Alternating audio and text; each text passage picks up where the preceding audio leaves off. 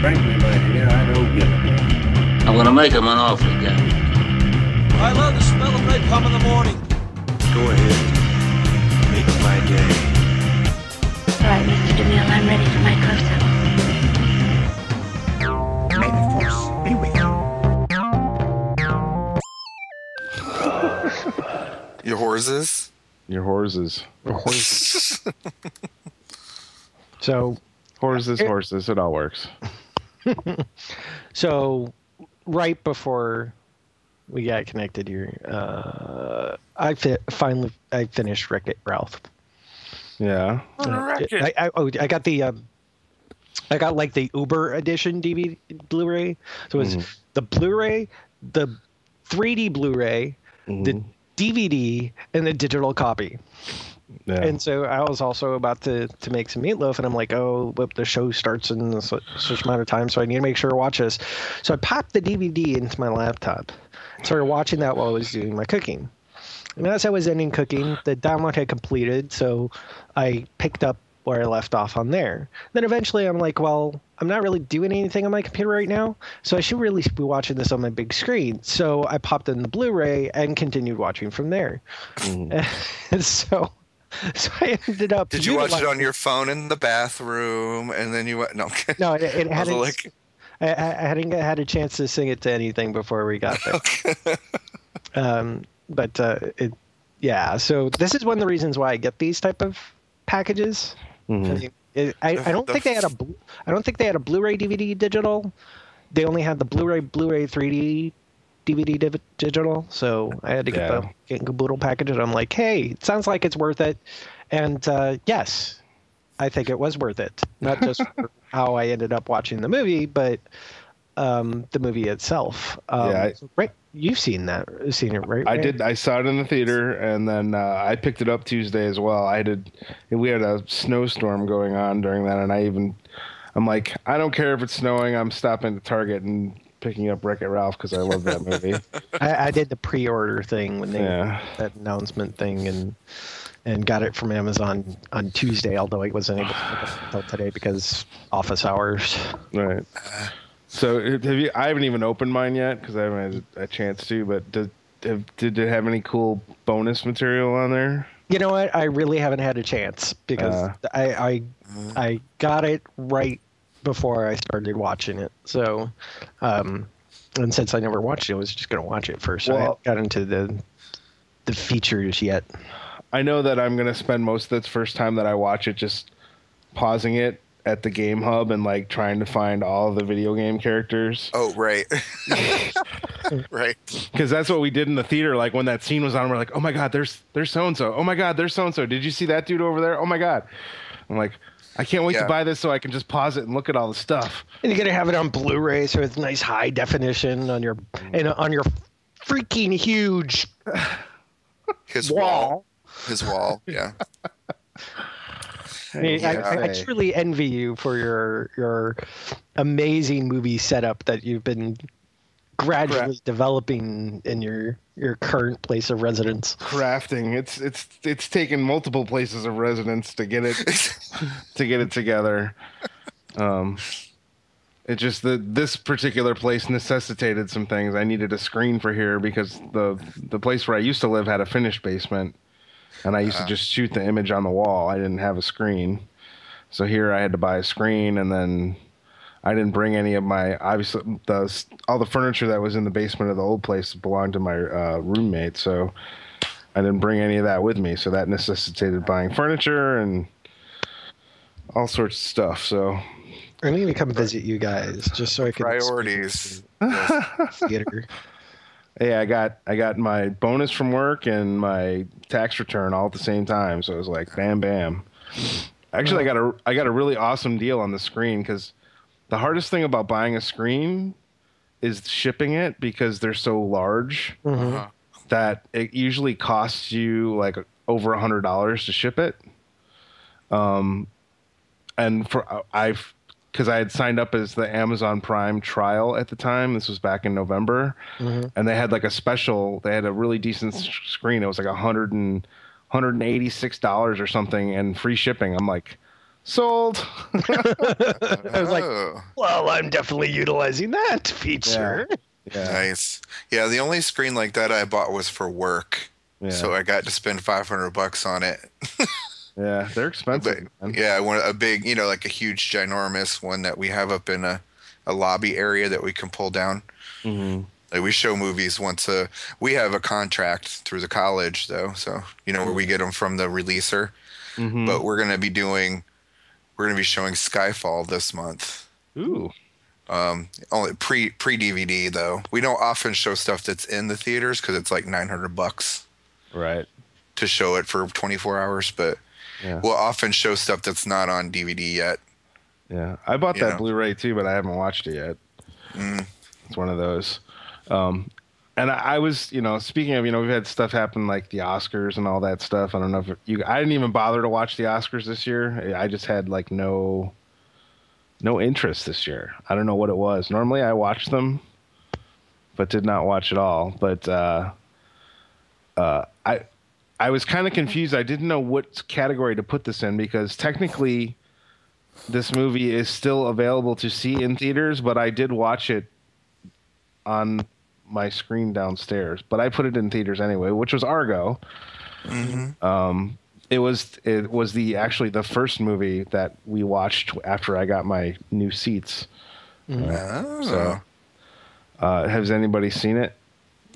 I have not. Yeah, I mean, it sounds great and stuff, but it's just not something that I'm really interested in at all. It was like, I saw this movie, like, hey, this looks like it's a really great movie, but I would probably fall asleep, and I'm not one to fall asleep during movies.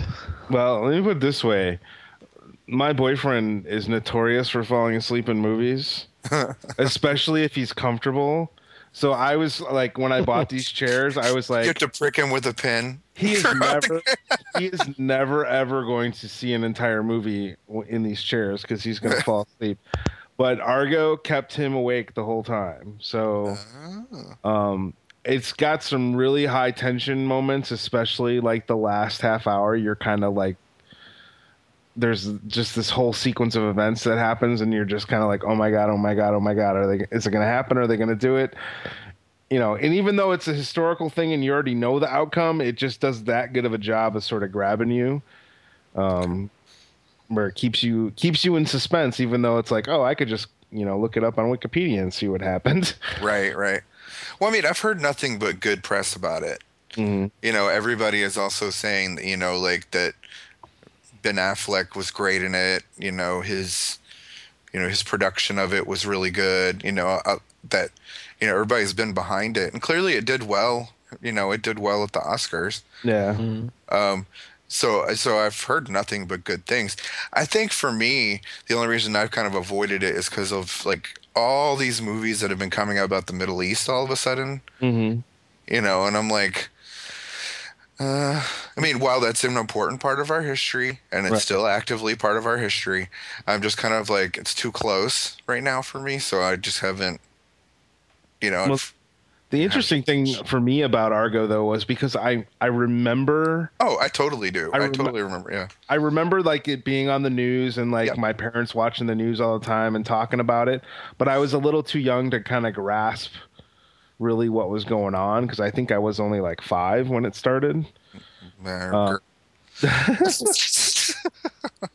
So it was interesting to actually sort of get it, even though it was obviously theatricized and the drama was amped up. It was interesting to sort of get all those little gaps sort of filled in because it's like, oh yeah, I kind of know what happened, but I wasn't too keen on everything, and so it was really interesting to see it and actually sort of understand everything that was going on. I forgot that whole thing took that long.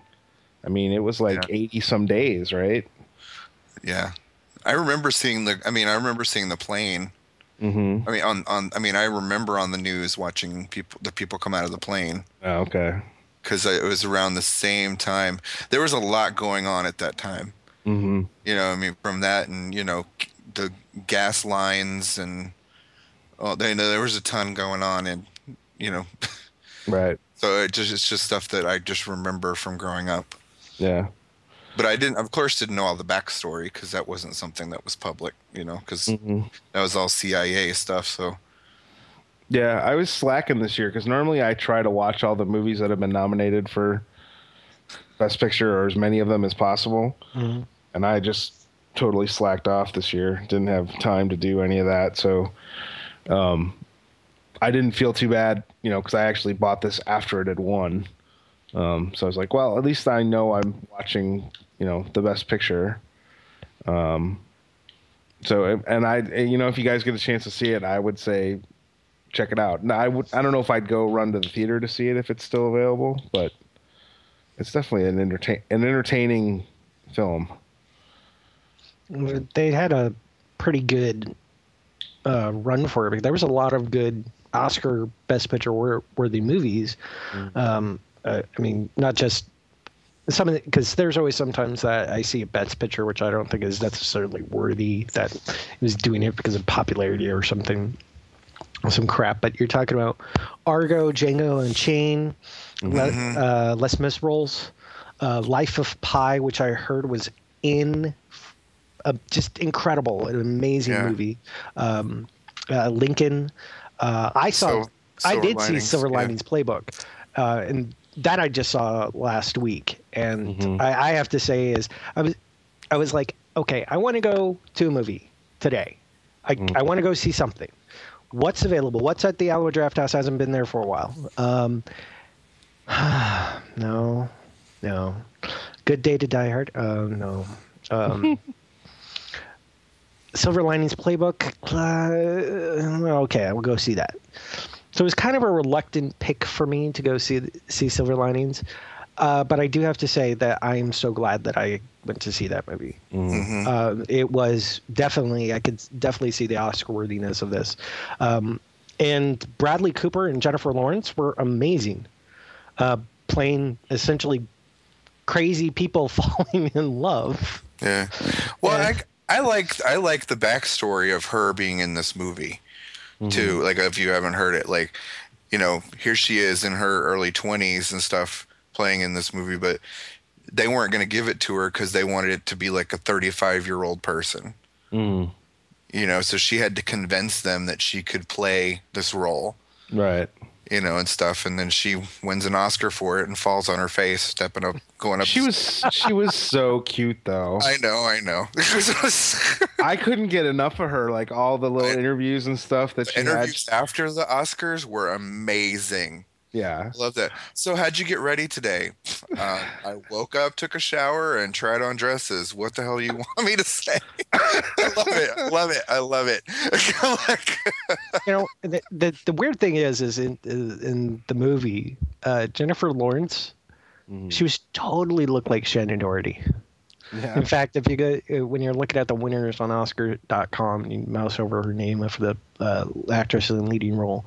I swear to God, it's almost identical to Shannon Doherty.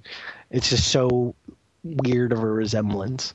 And I don't know if it's just because of the hairstyle or something, but well, hopefully she won't be doing 1-800 connect, education connection shit pretty soon. I'm sure there won't be something like that.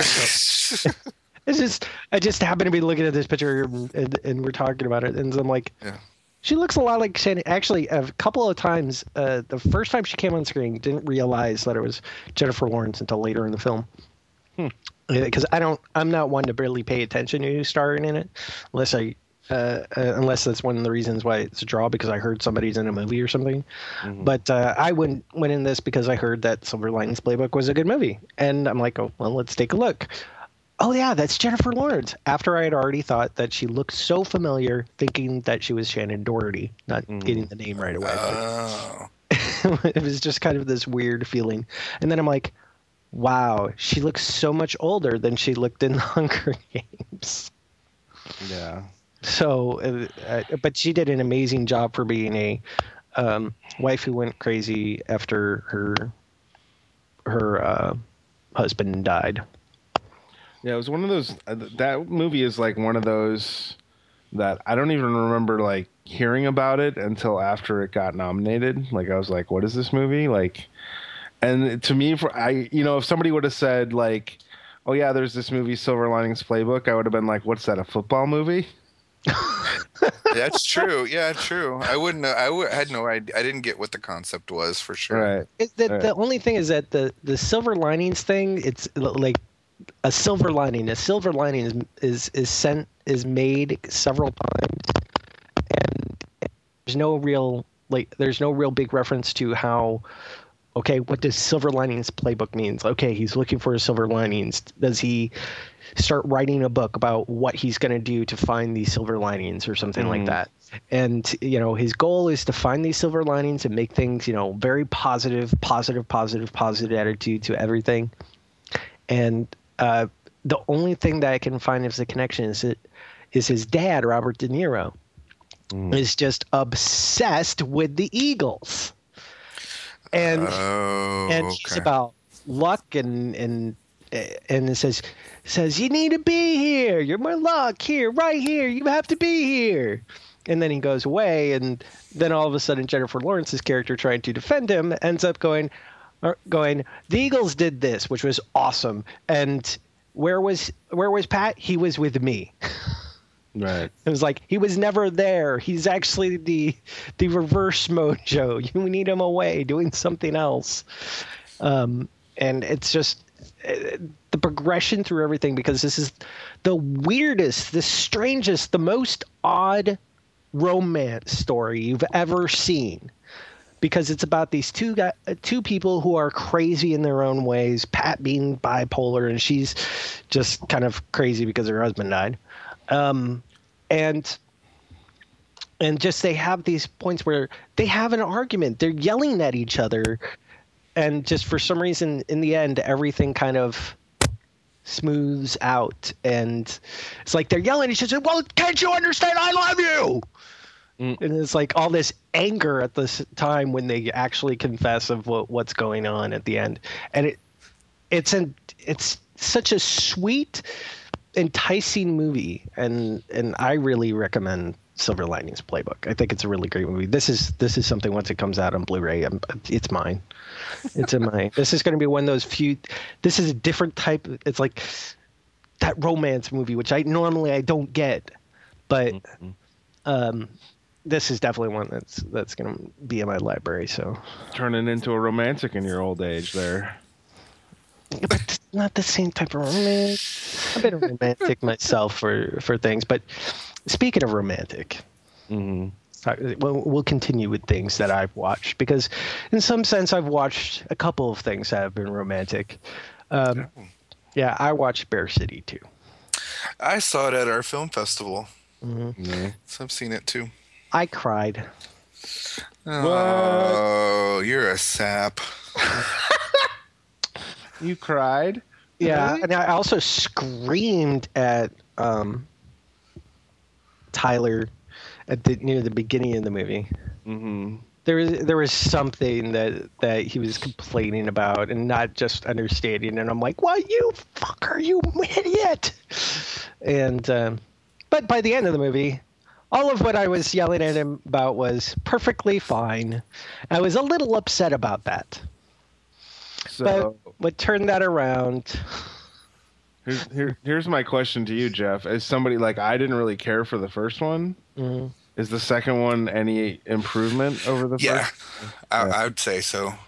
Yeah. Maybe. I don't know. I mean, maybe because I like both of them, but they're both at the same level. They're not great movies. I will tell you that. And Doug, I love you to death. I'm glad you're making these movies. I love these characters and everything. Keep making them. But, this is definitely not something that's ever going to see Oscars at all. No, but I mean, I think Doug actually introduced the movie at our film festival, and I'll say that at least he knows what he's doing. You know what I mean? Like he knows he's got a niche. I think ultimately what I kind of got from it was he knows that he has a niche market for this movie. He just wants to bring it to the consciousness and actually let people like us see ourselves in the movies. You know, Meg? And he knows how to direct, and I mean, Yeah, it's well made. I mean, this is definitely not like an amateur production in any way, shape, or form.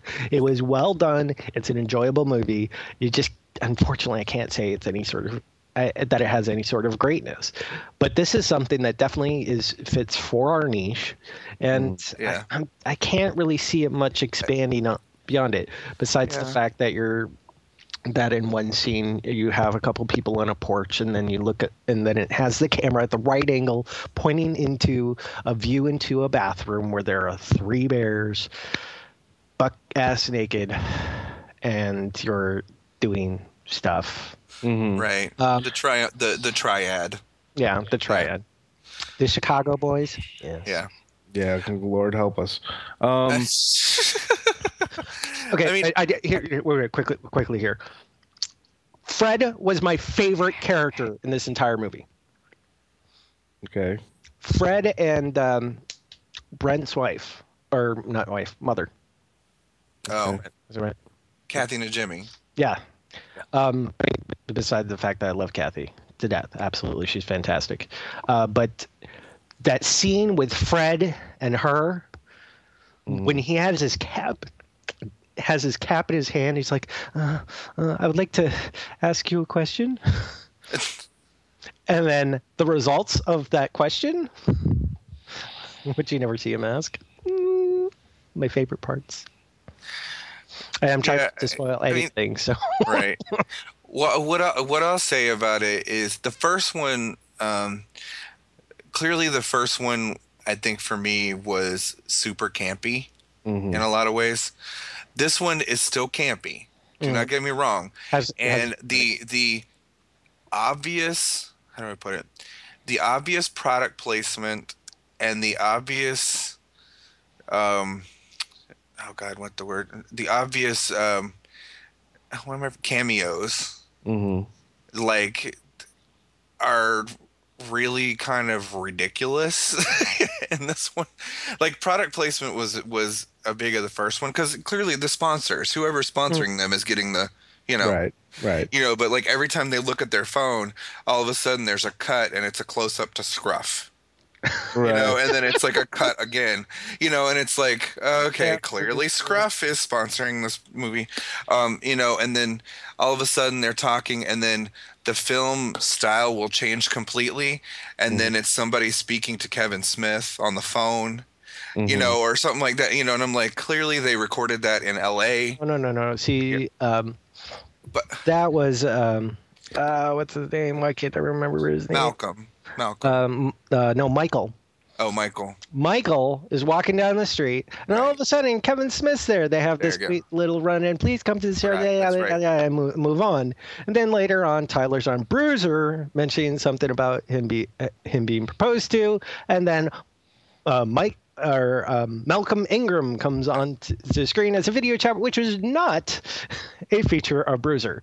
Bruiser is also dead right now, so it's not even around.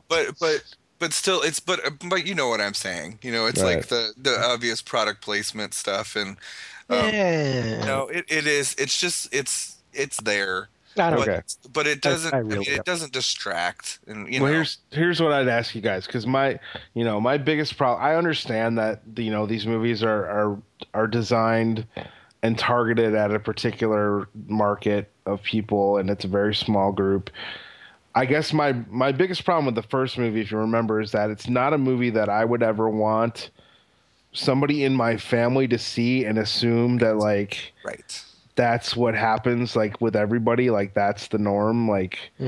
I would say, because I would find that embarrassing. Would that be true with this one too? Oh yes. Oh yeah. Okay. This one even worse, because they all went to Provincetown.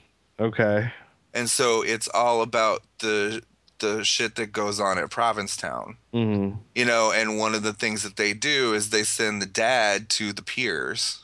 Well, no, they didn't send him to the piers. Okay. He just happened to be there. He runs across the piers. Right. He's like, oh. And then there's the guys in the triad who are still wanting to sleep with the other guys. And then there's it's about, for people within our culture, it's one to laugh. It's really a designed movie Right.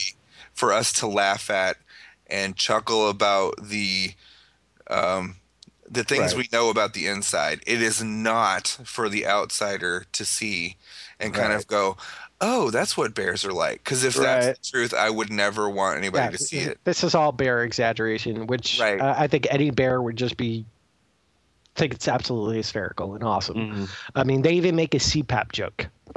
Right. I mean, it's like, oh, I think this is yours. Yeah, mine has the humidifier. Right, exactly. They just have this whole conversation about. They have a shot. One of my favorite shots too is this shot of it's pretty much like They're all everybody's in sleeping. rooms and they all have their machines on. You got this one with the triad.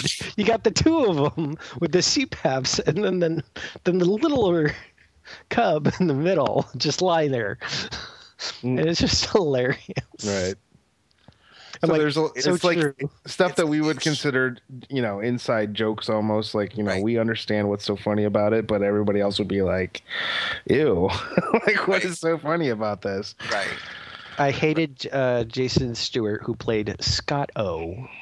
Like, I think is it on Netflix right now? I I don't know if Bear City 2 is on it. I know Bear City was. When in doubt, we have this thing called the internet. Oh yeah, well I just opened Netflix. I just didn't have it up. Bear City 2, The Proposal. Loading page is Save. Okay. I was gonna say one uh, of them is on. Yeah, it's regular Bear City. It's the Bear first City Bear is City it's on. streaming. That's it. Yeah. But Steven Garano, who plays Brent, was on his game. I mean, this movie was all about him just doing his thing. I mean, of course, and also Kathy Najimy. She was. I wouldn't be surprised if Doug was like, "Okay, here's the basics. Go." I will say, for me, the one thing about this that I really did like, though, is it ended the way I wanted it to end. Thank God. Yeah, I can. Yeah, I mean, ended the way I wanted it to end. it didn't end the way I expected it to end. And I don't think I really had a way I wanted it to end. I knew what I didn't want to happen. Because the way I wanted it to end was how I expected it to end, but it ended in a way that was unexpected, but I was okay with it. I didn't want them together.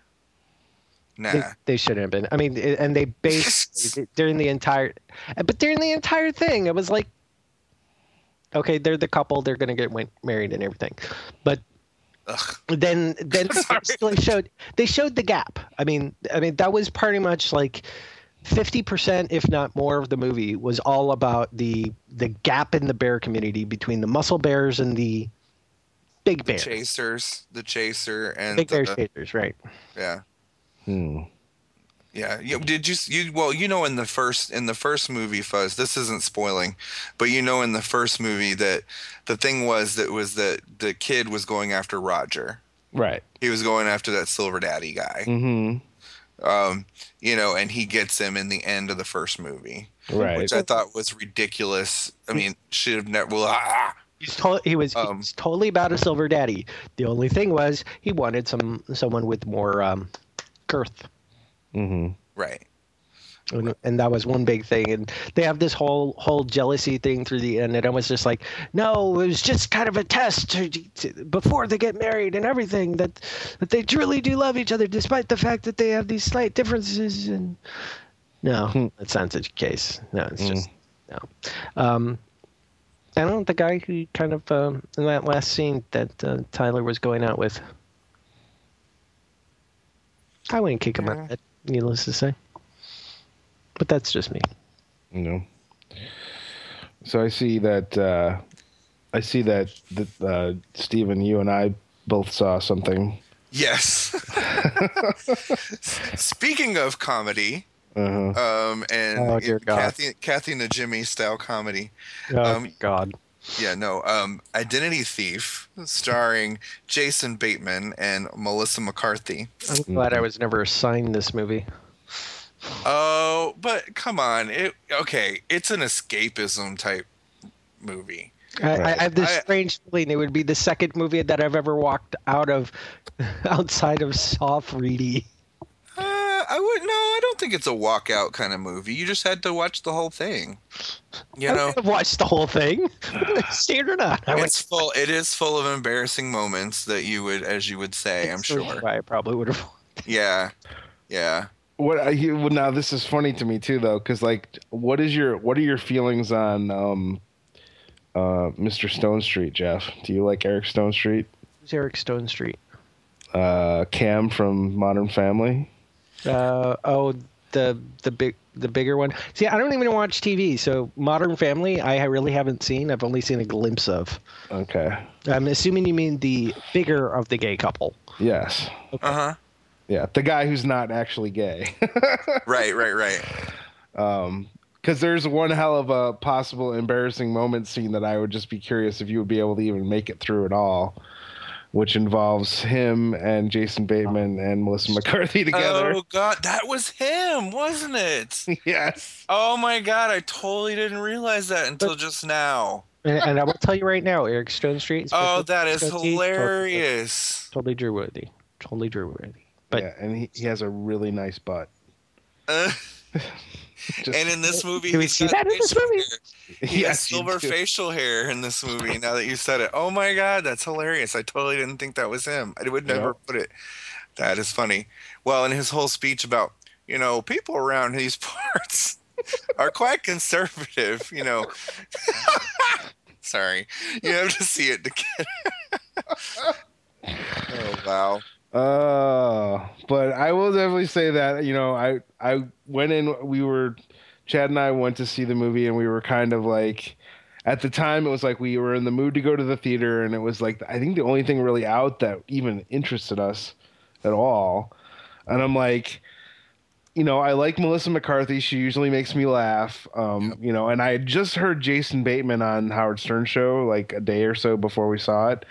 And he was really funny on the show. So I was just like, all right, let's just go see it. It'll be fun. And I really enjoyed it. I thought it was funny. Yeah.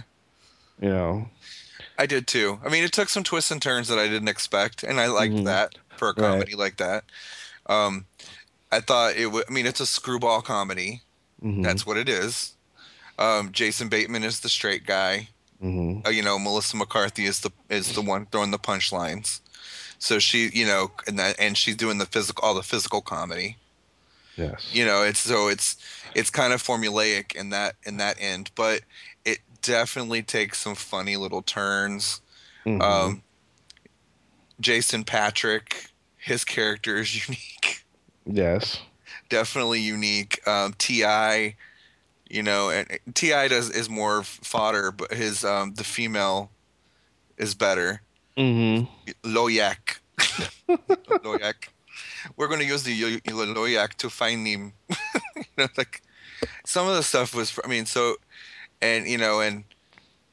but I gotta give it credit for them to doing some stuff that you never would have thought. Like when Jason Bateman is like chasing her around her house and he's like hitting her with guitar and throwing a panini press. Like stuff. She's running away and he picks up a panini press and smacks her in the back of the head from like 15 feet away. You would never think in a movie that you're going to see a guy chuck a panini press at a girl. You know what I mean? It's just, and then he picks up, she's running back by and he's like, God damn it. And he picks up the guitar and just smacks her in the face. I mean, you're like, what the hell? Yeah. And she's like, Jesus, don't you know not to hit a girl? Whatever he's saying. I mean, just the stuff that they do in this movie, actually, they do take stuff to, it's an equal opportunity movie. You know what I mean? Like it's, and the whole movie, his name is Sandy. And the whole movie, no matter where he goes, the one thing they consistently do is they're like, that's a girl's name.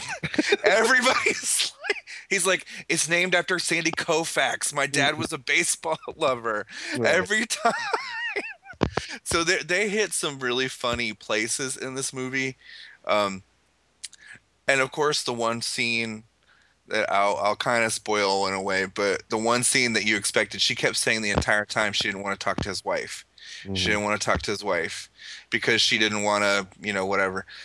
And when they finally get together and they have their like heartfelt moment where you think it's going to open up, Melissa McCarthy, her character just inserts foot. And she's like, where you think she's going to be like, I'm really sorry for putting all this pressure on your family. First thing she says is like, he didn't touch me.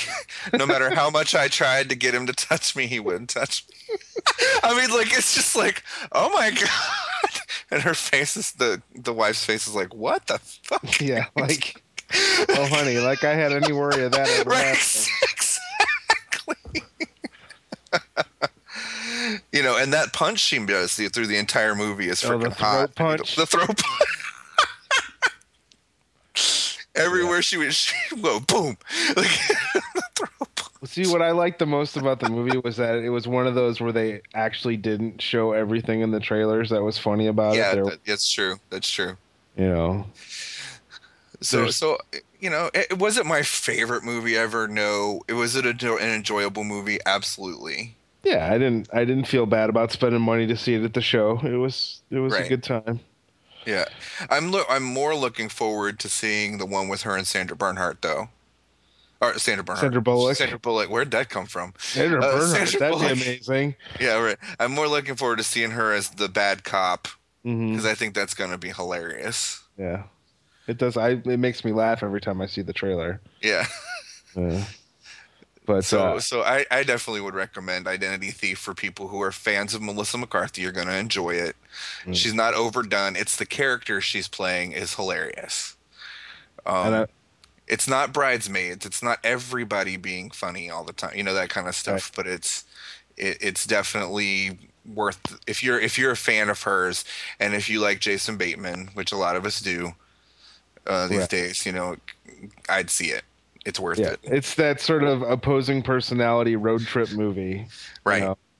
He's the anal A type and she's the total B type, live by the seat of her pants. Right. And every turn he thinks he's got her one-upped and she's always got the edge. Right. And that kind of thing. So it's a funny one. What I'm really interested in talking about, though, or at least hearing, because I knew you wouldn't let me down in this one, is your next movie. Hansel and Gretel. Hansel and Gretel. Okay. My name is Gretel, and my brother is Hansel. Something like that. Yes. Okay. Hansel and Gretel. I will say this: they take it to a place that I never expected it to go, for sure. Okay. Now, the whole situation about how they ended up going as kids, the very beginning, of course, is them going to the house. And what they come to realize is one of the interesting points is that when they started eating the house had like a drug in it, some kind of, sleepy agent or had been charmed or whatever, which kind of made them kind of go unconscious. And then the witch, and all this stuff. And that whole scene of them burning the witch is actually pretty interesting. I mean, it's very well, it looks great. I just think the plot was kind of weak as a whole. Okay. But what I can reveal, because I don't know how many people will actually see it at this point, if you haven't seen it already, because it's out of the theaters, really. It's only around like 4 theaters here. What you come to find out is that they're descendants of witches themselves. Okay. So that ends up being kind of one of the big plot twists that you come to find out. So they're from the light side of witches. There's good witches and bad witches, and that kind of thing. And it's all the bad witches are trying to come together and take over the world. And Femke Janssen is the ultimate bad witch, the one who's really trying to get everybody together. So it ends up being a little more. It ends up being kind of an interesting action film with some interesting scenes and some interesting stuff. But it's an action movie without much of a plot. Okay. It looks good. Jeremy Renner is hot as usual in it. How's the campiness factor? Is it campy at all, or is it? I don't think I would call it campy because like it's very sci-fi fantasy-ish. Yeah. Not so much campy. Reminds me of, it has this feeling because they're dressed in period clothes, but it has more of a feeling of like Underworld or Abraham Lincoln Vampire Hunter, where they're trying to make it real. Right. They're trying to make it feel real. So they didn't go campy with it. They tried to make a serious film about the life of Hansel and Gretel. I guess from the trailers, it always came off to me as very Abraham Lincoln Vampire Hunter meets sci-fi Sharkinator movie of the week, kind of. Yeah, I didn't get it. I think that the production value was actually pretty high, and I very seriously that Jeremy. I mean, are there some one-liners? Mm-hmm. Like, I guess she'll know not to come at us again. Whatever. After whatever, won't bother us again after they've head off. Or things like that. But it's that kind of. But it's an action film first. Gotcha.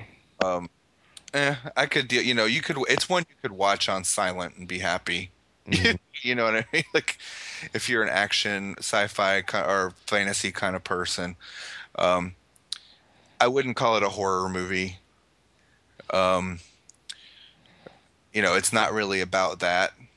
It's just about like, ultimately like they're the major vampire hunters. They're the major witch hunters, and based off of what they've done, and so they're on their way to rid the world of witches.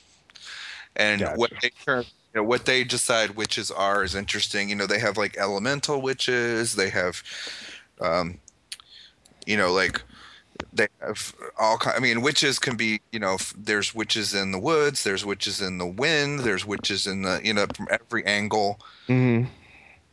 So it's kind of an interesting play on ideas, but it's not a franchise.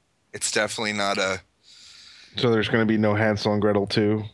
I would dare to think that there would be one. Even Hanseler? Yeah. I mean, it is what it is. I mean, it's not. It might get some Razzies. I don't know. From Jeremy Renner. I think it would be a movie that I would be willing to rent or maybe watch on Netflix. Absolutely, I would encourage that. Yeah. I don't know that I'm gonna buy. I doubt that I'm gonna buy this because I don't really know that there's anything that's worth redeeming on it. Having it forever. But it was fun to watch. Yeah, it has to be, for me to want to buy a movie, it's got to be something that I know I'm going to want to watch multiple times. Like, there's nothing in it for me to feel like, I mean, I watched it. It's sort of like when we saw Abraham Lincoln Vampire Hunter. Mm-hmm. Okay, that was interesting. But I saw it. Right. Kind of it, and I think this is one of those movies too. Gotcha. I think particularly like Gemma Arterton played Gretel. Mm-hmm. And I think one of the things that she did in this movie that I didn't really care for, well, first thing, she looked totally like Ben Affleck's wife, Jennifer Garner. The entire movie, I felt like she looked like Jennifer Garner. But she was trying to play this whole like emotionless girl fight kind of thing, and it just made her look wooden the entire like instead of she didn't emote at all. Like her eyes were always like, eyes and lips pursed, eyes forward pursed. So she looked like just this China doll, like with no emotion on her. And I get that's probably what she was trying to go for, but it distracted for me. Rather her been like, come on, bitch, like, or whatever, like kind of be in the moment. Like Jeremy Renner was a little more to show that brother sister kind of similarity. But I didn't really care for her performance so much. Yeah. So that's my hyper vigilant perspective on Hansel and Gretel. That's cool. Yep. I mean, for me, like I said, it always comes off as sort of like a sci-fi movie, like Sci-Fi Network, and I think that's why I didn't really. Yeah, quality was higher. Yeah. You know, it was definitely a studio film. Gotcha. Yeah, it's got to be a movie that I'd be wanting to watch over and over again. And speaking of movies that I've watched over and over and over again, one of them that I finally broke down and bought the Blu-ray, and most people are really surprised that I never bought it before, which is The Fifth Element. Ah, The Fifth Element. And there's a reason why I never bought the Blu-ray. It's because when the first Blu-ray of that movie came out, it was a horrible transfer. It looked worse than the DVD. Oh.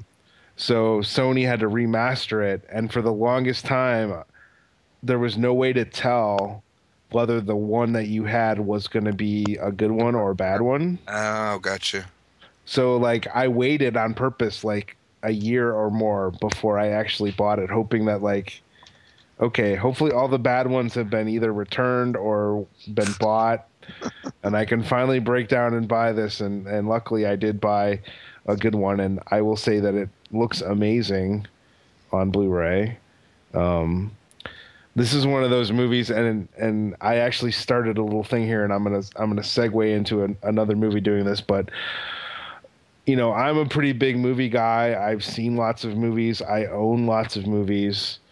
My boyfriend, though, has not seen a lot of movies. Like, it has to be a really big deal, like either in the news or everybody talking about it at one point in his life for him to have gone and seen stuff. So much like there used to be the little Twitter feed of shit my dad says, I've decided that I'm going to start tweeting out and posting movies that Chad has never seen. Because inevitably in the conversation, I'll be talking to him about a movie, or I'll be like, oh yeah, I got to get this. I want to see this. And he'll look at me and be like, I've never seen it. And I'm like, what? And while he has seen parts of The Fifth Element, he hasn't seen the whole thing through. Because I know his ex tried to get him to watch it, and he was just like, I don't get it. Like, I don't understand what everybody thinks is so great about this movie. And I'm going to make him watch it again. You will watch this until you like it. But it's one of those things where, like, you know, people will make comments or post things on Facebook that are Fifth Element related, and he doesn't he's like, what are they talking about? And I'll be like, you just have to watch the movie. So, because you're not going to get any of these little pop culture references. You know, somebody says Leeloo Dallas Multipass, and he's like, what is that? Like, what? Oh. You know, and this hurts. This really hurts. I'm like, I'm always making little references and stuff like that, you know. And he's just like, he'll, you know, blank stare at me like, what are you talking about? Oh my God. I need to remedy this. But so I watched that. I haven't made him watch it yet. I watched it up by myself. But there was one that I was talking to him. There's a couple movies. I haven't posted the other one yet, but the first one I posted was Braveheart. Okay, are you putting this under a specific Twitter or some sort of? No, it's mine. Just so I got to watch your Twitter, actually. Yeah. So he's never seen Braveheart, and I think I literally dropped whatever I was holding in the kitchen at the time. Like, you're like, Chink. So right. I'm like, we're gonna remedy this, and I had bought Braveheart on Blu-ray, but I hadn't watched it yet. So I'm like, I like literally like just stopped what I was doing, went downstairs, grabbed the Blu-ray, and I'm like, we're watching this today. I'm like, I hope you don't have any plans because it's a long movie. You know. So I made him watch it, and he liked it. You know, I'm like, you know, this was like a big, huge deal but that era of time, like when Braveheart came out, was right around the time where he's like, yeah, I didn't go to the movies then. Like, I didn't pay attention to anything that was going on in the movies. And so I was like, ugh. But the other one, I'll give you guys a little preview because it'll probably come up on the list for watching, is another movie that he's never seen, Jurassic Park. Oh. Whoa, wait, what? Wow. He's never seen Jurassic Park. Now, never seen the first one. that's surprising. The others, it's fine, but the first, yeah. It does not compute. I mean, what? And I'm constantly doing this. That's why I'm like, I'm just going to start tweeting these out. It is now Braveheart. One Braveheart is now at the top of my Netflix queue now. As soon as I finally get through Pleasantville, which I'm having a little bit of issues part because I forgot how embarrassing moments there are in there. I'm going to send that back and get the Blu-ray for Braveheart. So we'll at least be talking about that next show. And Jurassic Park. Yeah, that should be in queue. Fortunately, I've got that already. Yeah. Yeah, and then I'm not trying to breeze through some of my stuff here because there's a couple other things I want to spend some time talking about. But the other thing was, I think it had to have been TNT because they always do like the James Bond or whatever. Yep. And caught the end of For Your Eyes Only, and then they played The Spy Who Loved Me, which is one of my favorite Bond films. Only because there's so much iconic stuff in it, like the submarine sports car and the underwater lair with the sharks. Once I saw you saw that, I watched it. Yeah.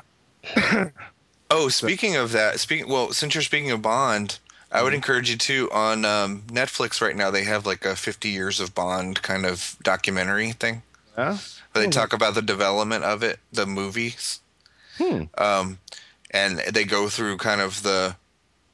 I watched it not too long ago. I'm forgetting the actual title, but you can find it in there. But they talk about how Ian Fleming. How they talk about the concept and how he wrote it, and then how they first cast it, and some of the drama they went through. With Roger Moore. Right. And the whole history of the Bond stuff. So I thought that was pretty interesting, especially considering they did like the 50th anniversary stuff at the Oscars this year. Mm-hmm. I was like, I feel like I know information. I was like, I feel like I know that when they would talk about it. Yeah, I'm like, wow, I'm prepared. Sweet. So you might be interested in the background because I love that shit. So I figured you guys would too. Totally do. What other things were you watching, Steve? I saw. Well, speaking of documentaries, again, Netflix doesn't let me down on the documentaries that I love. Mm-hmm. One that I watched a while ago, and I just rewatched it because I just felt the need, was one called "This Film Is Not Yet Rated." Have either of you seen that one? I've heard of it, but I haven't seen it. Okay, I just see it, and then it's like I don't feel like a documentary. Yeah, well, and I understand that. I think you would like it though because it's very specifically film related. Mm. What it's about itself is this guy who goes in to try to figure out how the MPAA works. Right. And I don't know what kind of impact he had on it, really long term. But it talks about like, who the MPAA says are the people that watch movies and rate them and how the rating system works. Right. And all that kind of stuff. So it's actually pretty interesting. I don't want to give it away, but he hires like a private detective. Right. To kind of who happens to be a lesbian, so it's also a lesbian film. He hires a private detective to investigate the MPAA. Yeah, to try to figure out who the people are that are on the MPAA board. So they're like sitting outside the MPAA, like with trying to watch people come in and out of there, and then we'll follow them to places and like sit next to them and see if what they talk about. Right. I mean, it's a sort of a secret because they don't want anybody to like influence them, right? Isn't that like correct? Right. But what he's trying to show too is that like he doesn't want anybody to influence them, but some of the people are like, some of them are family members and or associated with people in the film industry. Mm-hmm. Sony, Touchstone, all these different, they go through all that stuff, and it's like, they want these people who are middle America or whatever, but Right. It's funny that they all happen to be got their toe in the door with somebody, right? Right. Or they're all connected, or they're all like, it's not a racially diverse group, or it's not a this, they say that there's a set of standards. What he's trying to ultimately say is that they say there's a set of standards, but they also won't give you feedback. They'll view your film, give you a rating, and then if you're like, what do I need to do in order to do this? Like, they don't always give you feedback, where some people will get feedback, others will never get feedback. So, it's sort of like a weird, arbitrary thing. Yeah, exactly. So that's what he's trying to show. Yeah. And explain. Yeah, that's definitely interesting. I know it's been sort of on my radar, but I've never actually had time to just sit down and watch it. So yeah. So that's one that's there. Cool. Yep. What about you, Jeff? How did you like House of Cards? House of Cards. This is a brilliant show. I mean, this is Alan Sorkin-ish level. If you took the West Wing and twisted it into the Congress and twisted it a little bit more, right. You've got House of Cards. I mean, I really feel like it's that level of a show because West Wing, freaking amazing. House of Cards, also freaking amazing. But it's a very different. It's the same level of quality but a very different show about a relatively the same topic, just focusing in a different area, and it's about kind of the evil side of government, you would almost say, and how Frank, played by Kevin Spacey, full name Francis, and his wife are trying to. Well, actually, it's more about Frank twisting everybody's view to try to get his way, and sometimes getting screwed in the process for other reasons. And just the tone of the show, the music of the show. I mean, it's David Fincher started directing it, and I don't think it was all directed by him, but he started it off and getting the tone. One of my favorite parts is the fact that they have Frank break the fourth wall. Yes. In these very subtle ways, sometimes these very subtle ways, sometimes these very obvious ways. Of course, no one else in this scene realizes he's doing anything. It's more of his internal monologue. He's just saying it to the camera or rolling his eye, even just these minor rolling his eyes to the camera. And it's just so subtle and well done and well integrated. I mean, when he's doing the interior monologue, it's just in that gap of conversation or while he's walking down the hall and he would normally not be talking to anyone anyways, or just kind of like his internal response to a comment that somebody's made in the case of rolling the eyes and such like that, which is one of my favorite parts. And then just the kind of how he almost screws his wife for what her endeavors are and how she screws him back. But in the end, it's like, we're in this together and we're going to rule DC. And it's just this, I really don't know how to describe it, but it's an amazing, amazing series. And I think it's just awesome that you can easily binge on this. I mean, I watched 3 or 4 episodes in one night because it's all just on Netflix. And I mean, this is more of a reason. I mean, having a Netflix queue just because you love movies and television shows in the first place is it. But this is an extra special bonus. And if you haven't subscribed to Netflix already, subscribe to Netflix, watch House of Cards, and then take a look at what else is there. I mean, you're not going to want to quit because there's going to be another season of House of Cards. And you might as well just keep that subscription up until it comes on, and you're going to use it, even just for the streaming stuff, not for also getting DVDs. Obviously, this is streaming only. But have either of you guys watched any of the House of Cards? I watched the first episode. I haven't had time to watch any other ones. what I really find interesting about this, like, and I agree with a lot of the things you said as far as it's very West Wing, but to me, it's like the West Wing kicks up into cinema because it feels very film-like. It doesn't feel like you're watching a TV show. I think that's probably some David Fincher influence there. Yes, it's very cinematic.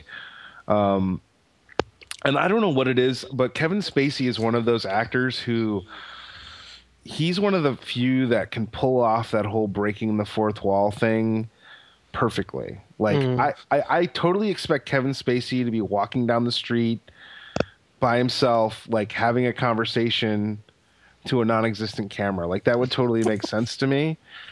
Because he just wouldn't think he's crazy. No, because it just totally, it's like, oh, he's just doing his thing, his Kevin Spacey thing. Because there's some actors that do it so well, and he's one of them. But yeah, no, I really enjoyed it. And the thing that I find most interesting about this is really shifting a paradigm here, because not only is it, okay, you've got Netflix, which is producing this, which is a new thing, but it's a different model where we've shot an entire season's worth of stuff and we're just going to release it all at once. No waiting a week or a month for every episode to come out. It's, here's the series, watch it as much or as little as you want, and basically, it's doing what you said, is it's generating buzz and, through word of mouth, people watching it, which is like, oh, well, I have to get Netflix in order to watch it. Okay, well, you know what? Let me get, they have a month free or whatever, a week free. I'll sign up and see if I like it, and then $8 a month, right, for all the streaming you want, and besides being able to watch all the House of Cards you want, you can also watch a whole bunch of different movies and television shows.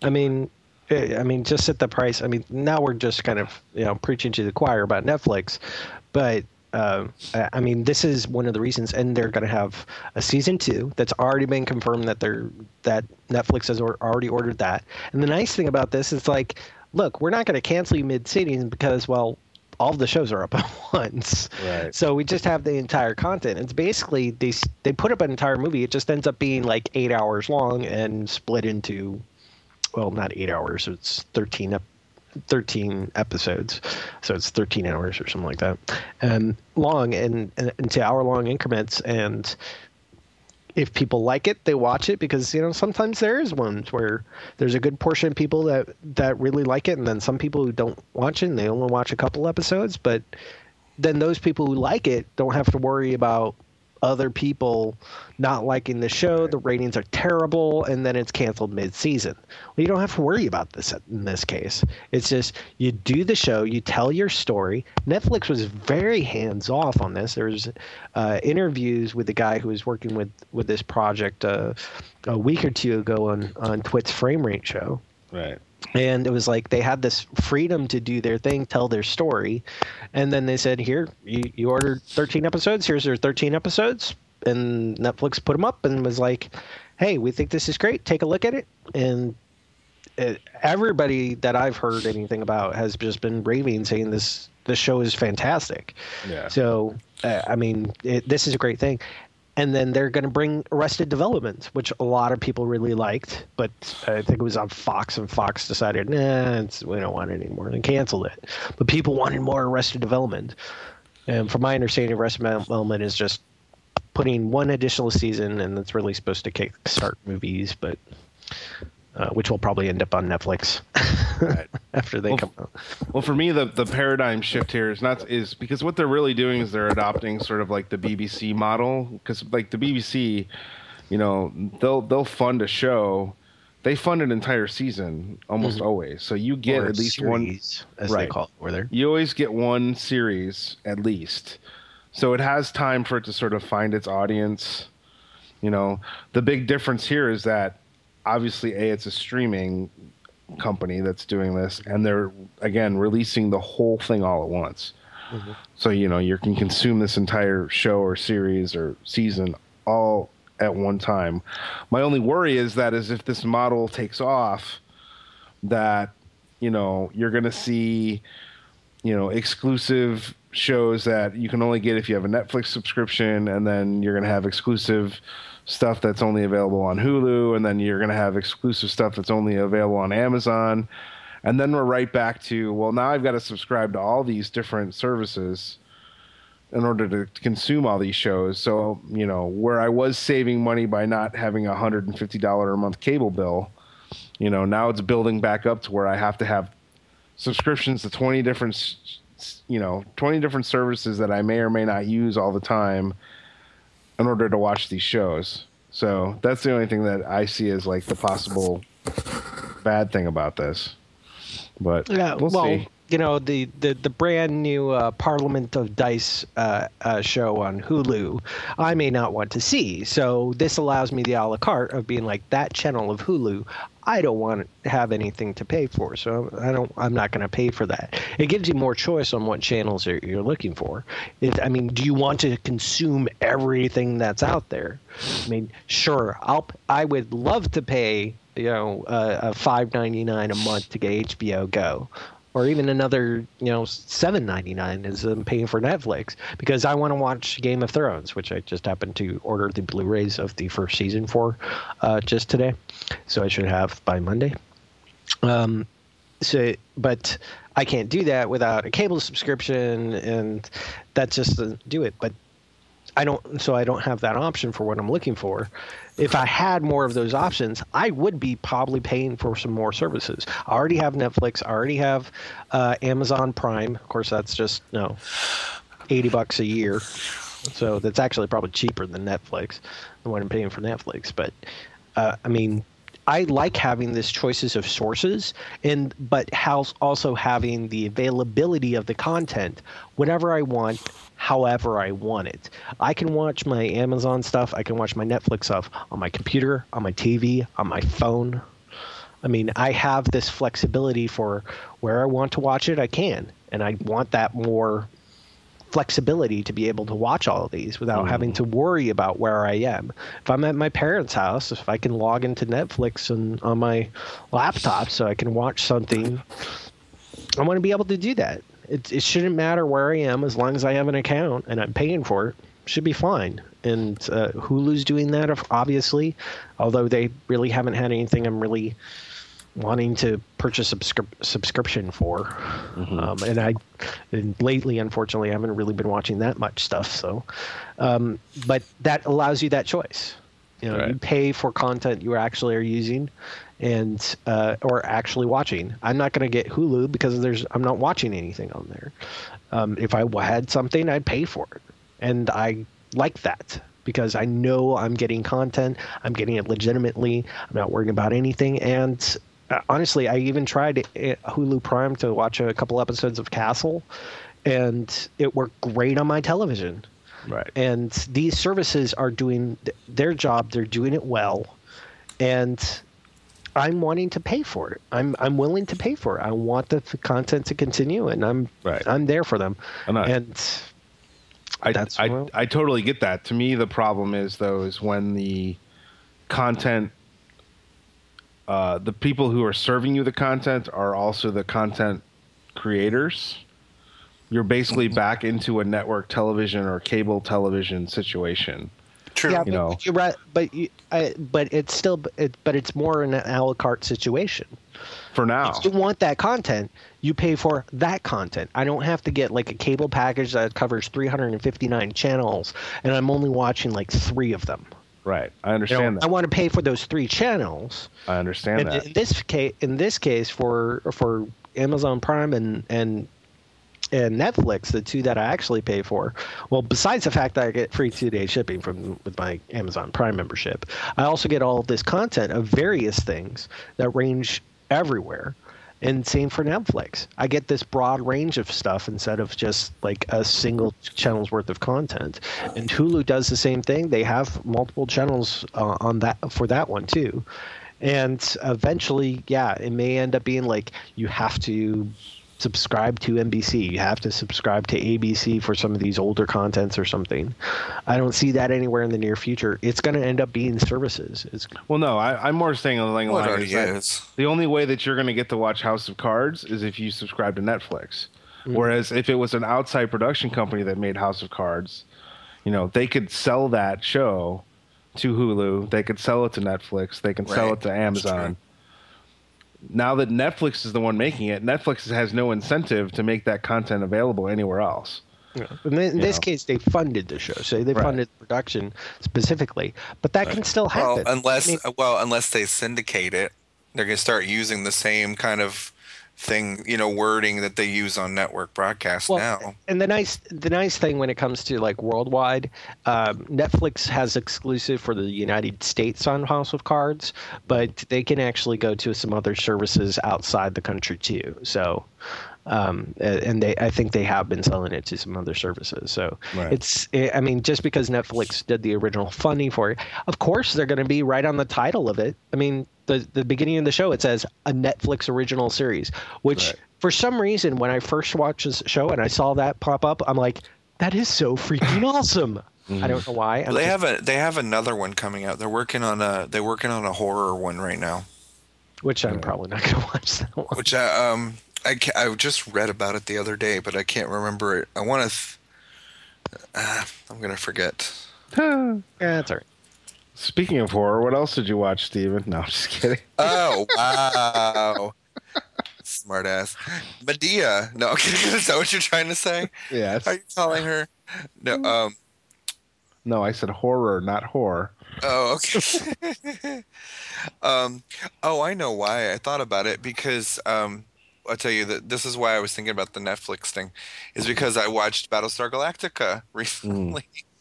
And when I was watching it, I noticed that the lady who played Lieutenant D in Duwala, she's going to be in something, and it's a bunch of the people from Battlestar Galactica from Canada that are going to be in this, and I just found it. It's called Hemlock Grove. It's something about werewolves in this town, and it's going to have. There's all kinds of people in it. It's going to be produced by Eli Roth as one, and then there's a bunch of other people that are in it because I looked it up on IMDb. So, but a bunch of the Battlestar Galactica people are going to be in it. So quite interesting. But anyway, I did see. Yes, I just put it up here because this was one of the funnier Medea movies for me. I watched the one that it's basically where Loretta Devine. The Big Happy Family is about Loretta Devine is Medea's cousin, and she's dying of cancer, and so she wants to have like one last family meal together, right?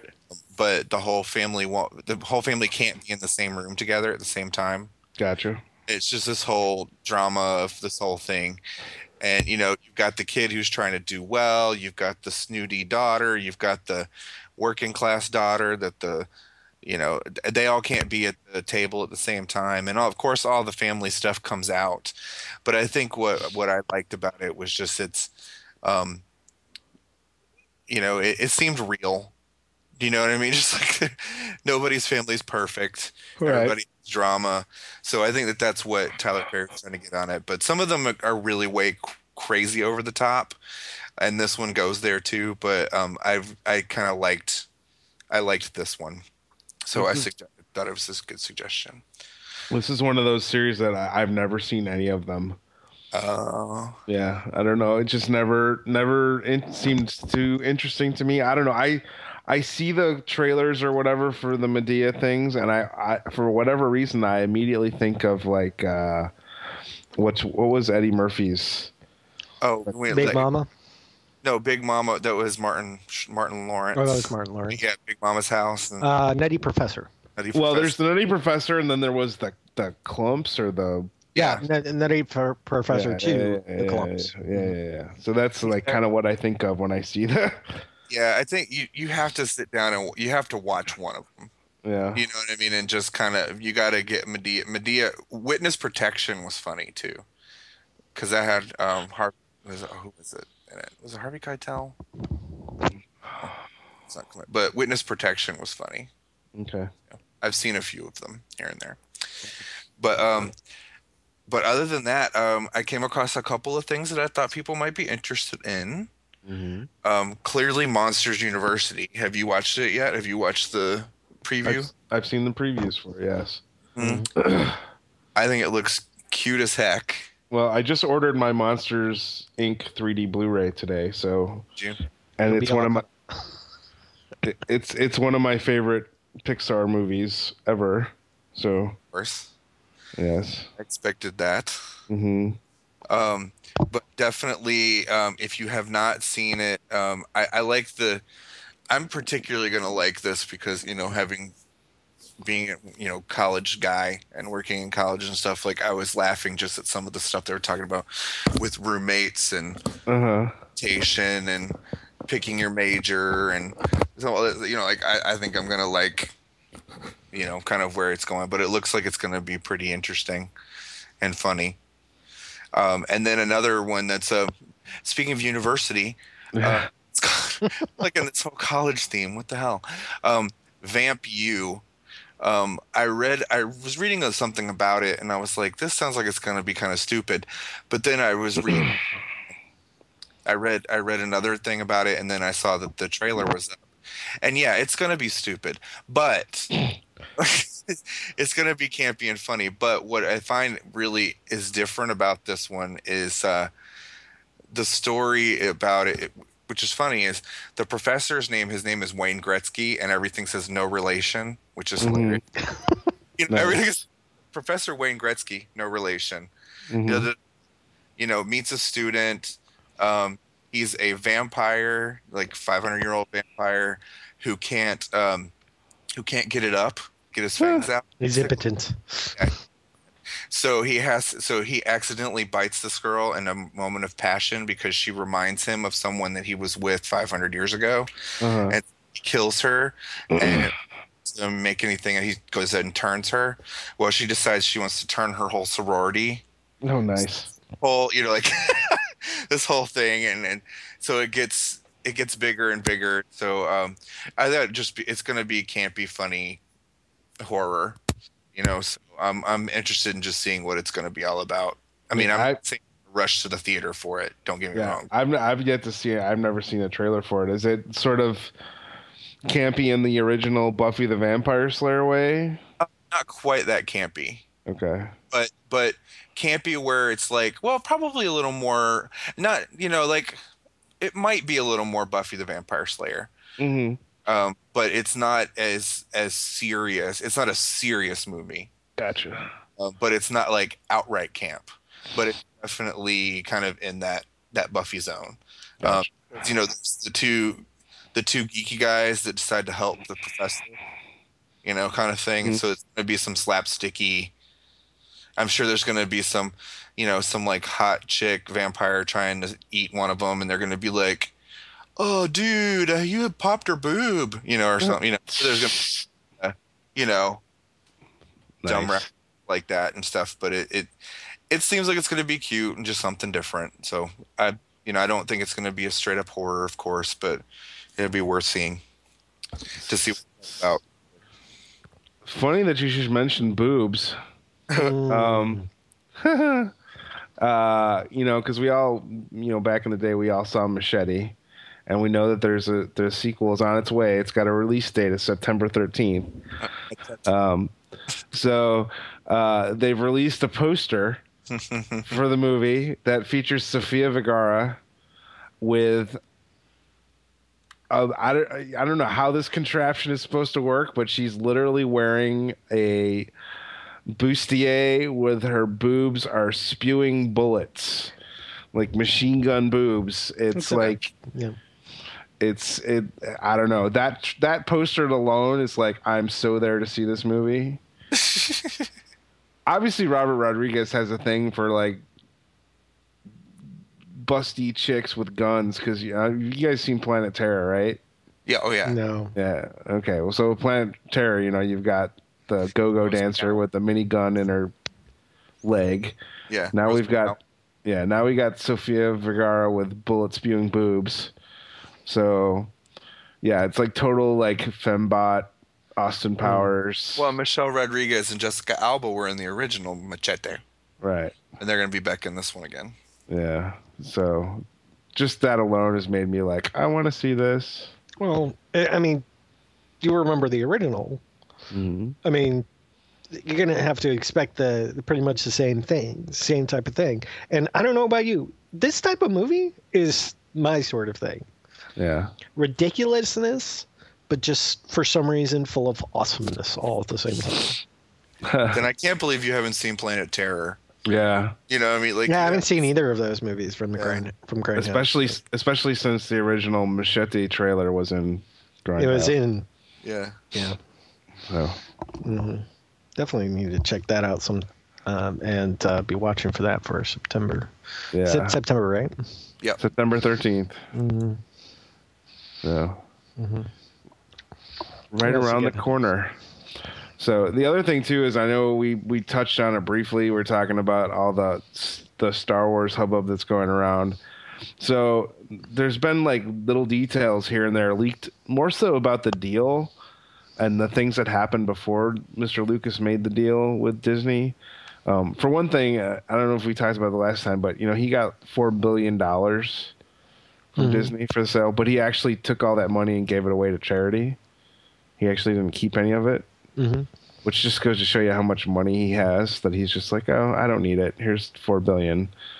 But the main interesting thing to me is that I guess before he actually penned the deal and told the guys at Disney that, this is what I want to do, he actually called Harrison Ford, Carrie Fisher, Mark Hamill, and talked to them to tell them that this was going down and that he really, really, really wanted to see them in the future movies.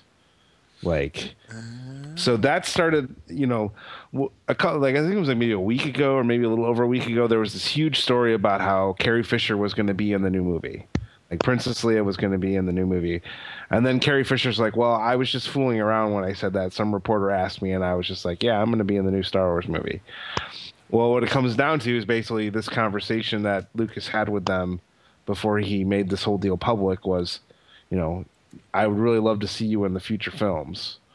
I guess he had already had 3 drafts for 3 future movies written.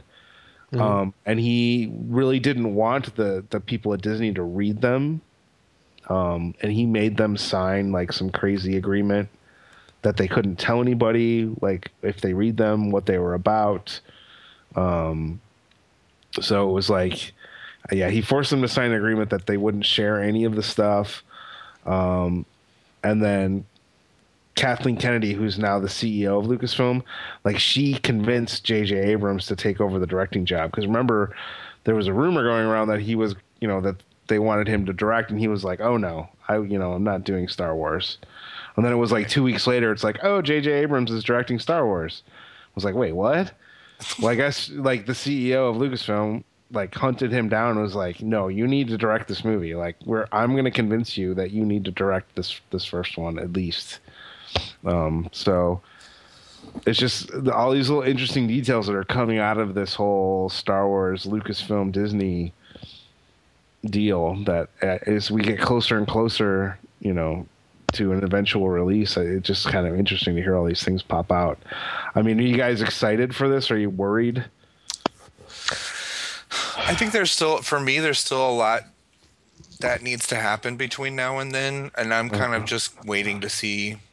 But I think I've told you guys, like the last couple, I don't even think I've seen the last couple Star Wars movies. Because I liked the originals so much, and then I saw the first one, the first remake, and I kind of was like, okay, but I haven't really kind of been into. You're destroying my childhood. Yeah, kind of, yeah. So I kind of from there, I'm interested to see what's going to happen, but I'm, whatever. Right. I'm kind of like, well, if it gets here, I'll go see it. Yes. For me, it was, because Star Wars was such a favorite movie of mine, growing up, it was like one of my first memories is going to see that movie. When the first prequel came out, did the midnight showing and saw it. I think I saw it like 2 or 3 times actually. But I think, at the time I was riding on this sort of like wave of oh my God, Star Wars in the theater again excitement. Right. And I used that to sort of coast into the second and third one.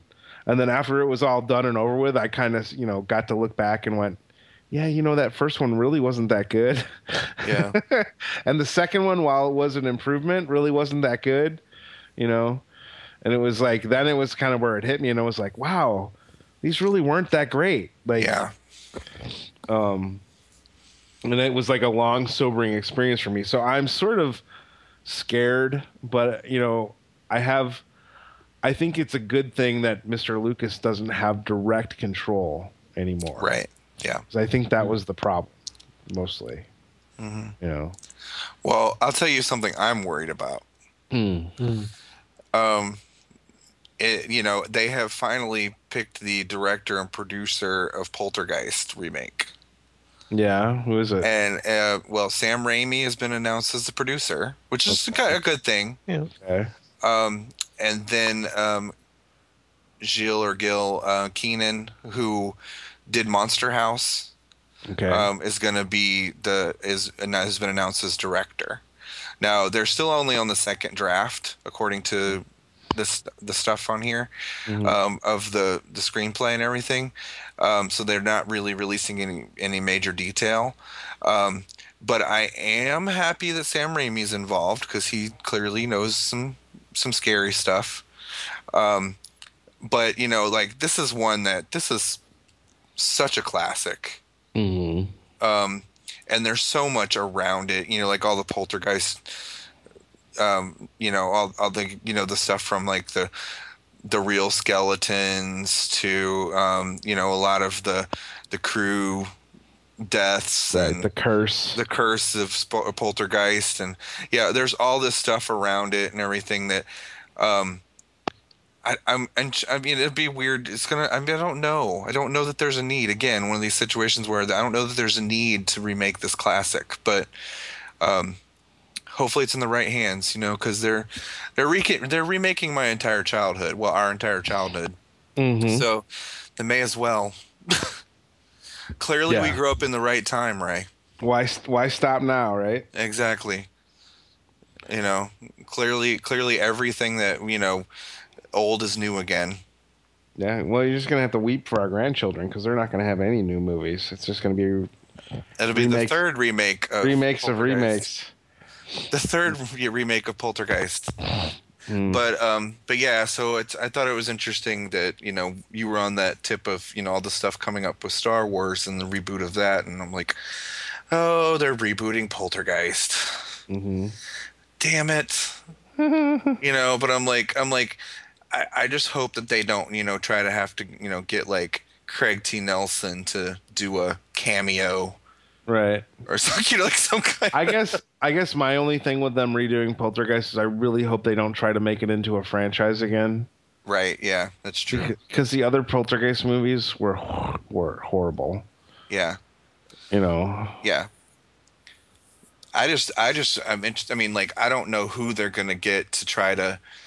Whoever they try to replace as Carol Ann, and whoever they try to replace as Zelda, I pity whoever those people are going to be. What do you mean? They can't fit Melissa McCarthy in there? As Zelda? Uh-huh. Yeah. No, it's Carol Ann. Oh, it's Carol Ann? Yeah, I doubt it. I doubt it. But whoever is going to be Zelda Rubinstein's character, she's so iconic in that role. And you hear her voice, right. And same with Carol Ann. So whatever little girl gets that part, or whatever whoever gets that part as Zelda's part is going to be, they're going to be up against it. This house is clean. Yes, right, exactly. Go to the light. Don't go to the light, Carol Ann. But it's just that stuff is so iconic. It's like, oh, I don't want to have to be up against that. That stupid clown. My mom had that stupid clown when I was a kid. Scared the crap out of me. It's why I don't like clowns, because of that stupid movie. Yeah, but that little boy girl, she can be replaced pretty easily. Yeah. That little boy was such a little girl. He was. He just had that pre-puberty look to him. Yeah, and he didn't really get much screen time. Yeah. Well, I mean, even because it was the same actor in the second one, right? Right. Yeah. And I don't think he got even very much older looking at all. Yeah. Yeah. Yeah, I don't know. What about you, Jeff? Last but not least, I watched Independence Day this month, or last month. It's now March. But I didn't just watch Independence Day normally. I watched it with the Film Sacks bonus commentary track. So if you don't know, one of my favorite podcasts, Film Sack, filmsack.com, has these bonus film commentary tracks that you can listen to while you're watching stuff. They've got, Batman from 1966, Rumble in the Bronx, a couple episodes of Star Trek: The Next Generation, and Independence Day, as well as a couple others. And I have to say, I always enjoy these what they call bonus sack commentary tracks. And it just kind of made I liked the movie to begin with, but it made it a little bit more enjoyable. But then it got me into searching for the information about the Independence Day sequels that apparently Roland Emmerich is working on. Really? Not much to say on what's going on there right now, but apparently there's going to be some sequels for Independence Day. But if you're bored and want to do something a little bit different and like commentary tracks, definitely check out Film Sacks film commentary sets, including their Independence Day one. It's really fun. You got to listen to these things. These guys can be absolutely hilarious and find out weird, strange facts. So I think they described one of the openings of one of the alien ships as a vagina. It was nice. So, well, they got me. Film Sack was the reason I watched. What is it called? Zardoz. Yes. Oh my God! Talk about the worst movie ever. We should all make it a point to watch that movie and talk. No. That's not the worst movie ever. Apparently, recently they did Blood Rain, and that's gotten the title, the crown. But I still think Retrograde with Dolph Lundgren, I think, is the worst movie in all the world. Yeah. I don't think I've seen anything yet. I've actually watched anything yet that I would say that was worse. Not even that Dragon movie I watched last month. Did I talk about the Dragon? No, I was talking about that on Cubs Out Loud. I had this craving for Dragon movies, and I couldn't find anything good on Netflix, so I watched this Merlin and the War of the Dragons or something like that. And it was absolutely terrible, but it was better than Retrograde. Yeah, well, actually not the last thing that I had that I'm talking about, and hopefully it's looking good, is the new Iron Man 3 trailer was released a couple days ago.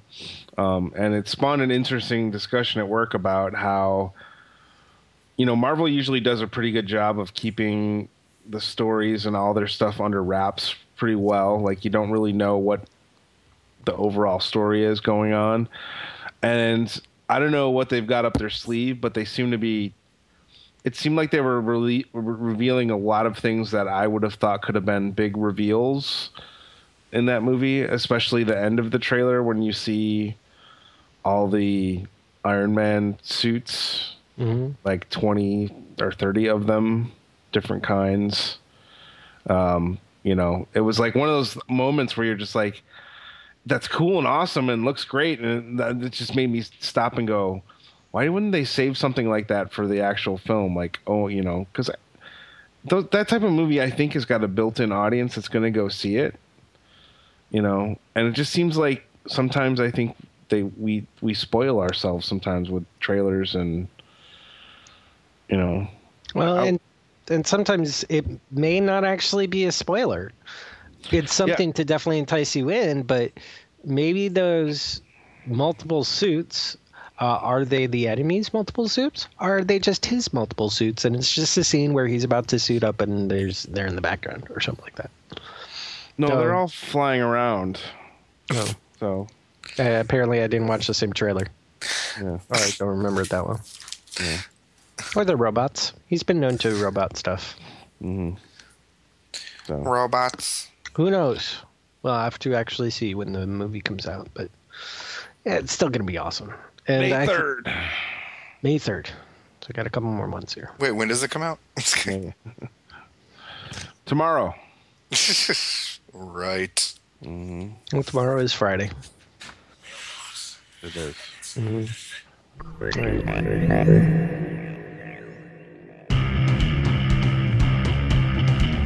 Hasta la vista, baby. I wish I knew how to quit you. That'll do, kid. That's the worst goodbye I've ever heard. And you stole it from a movie.